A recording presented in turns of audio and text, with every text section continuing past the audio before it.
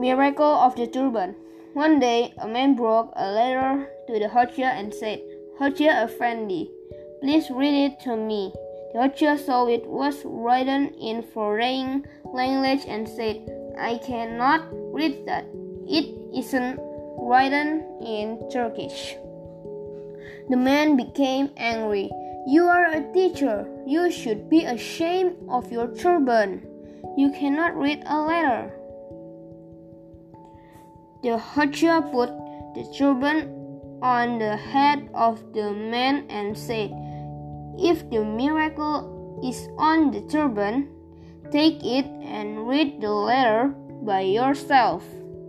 Okay guys, that's all. Thank you.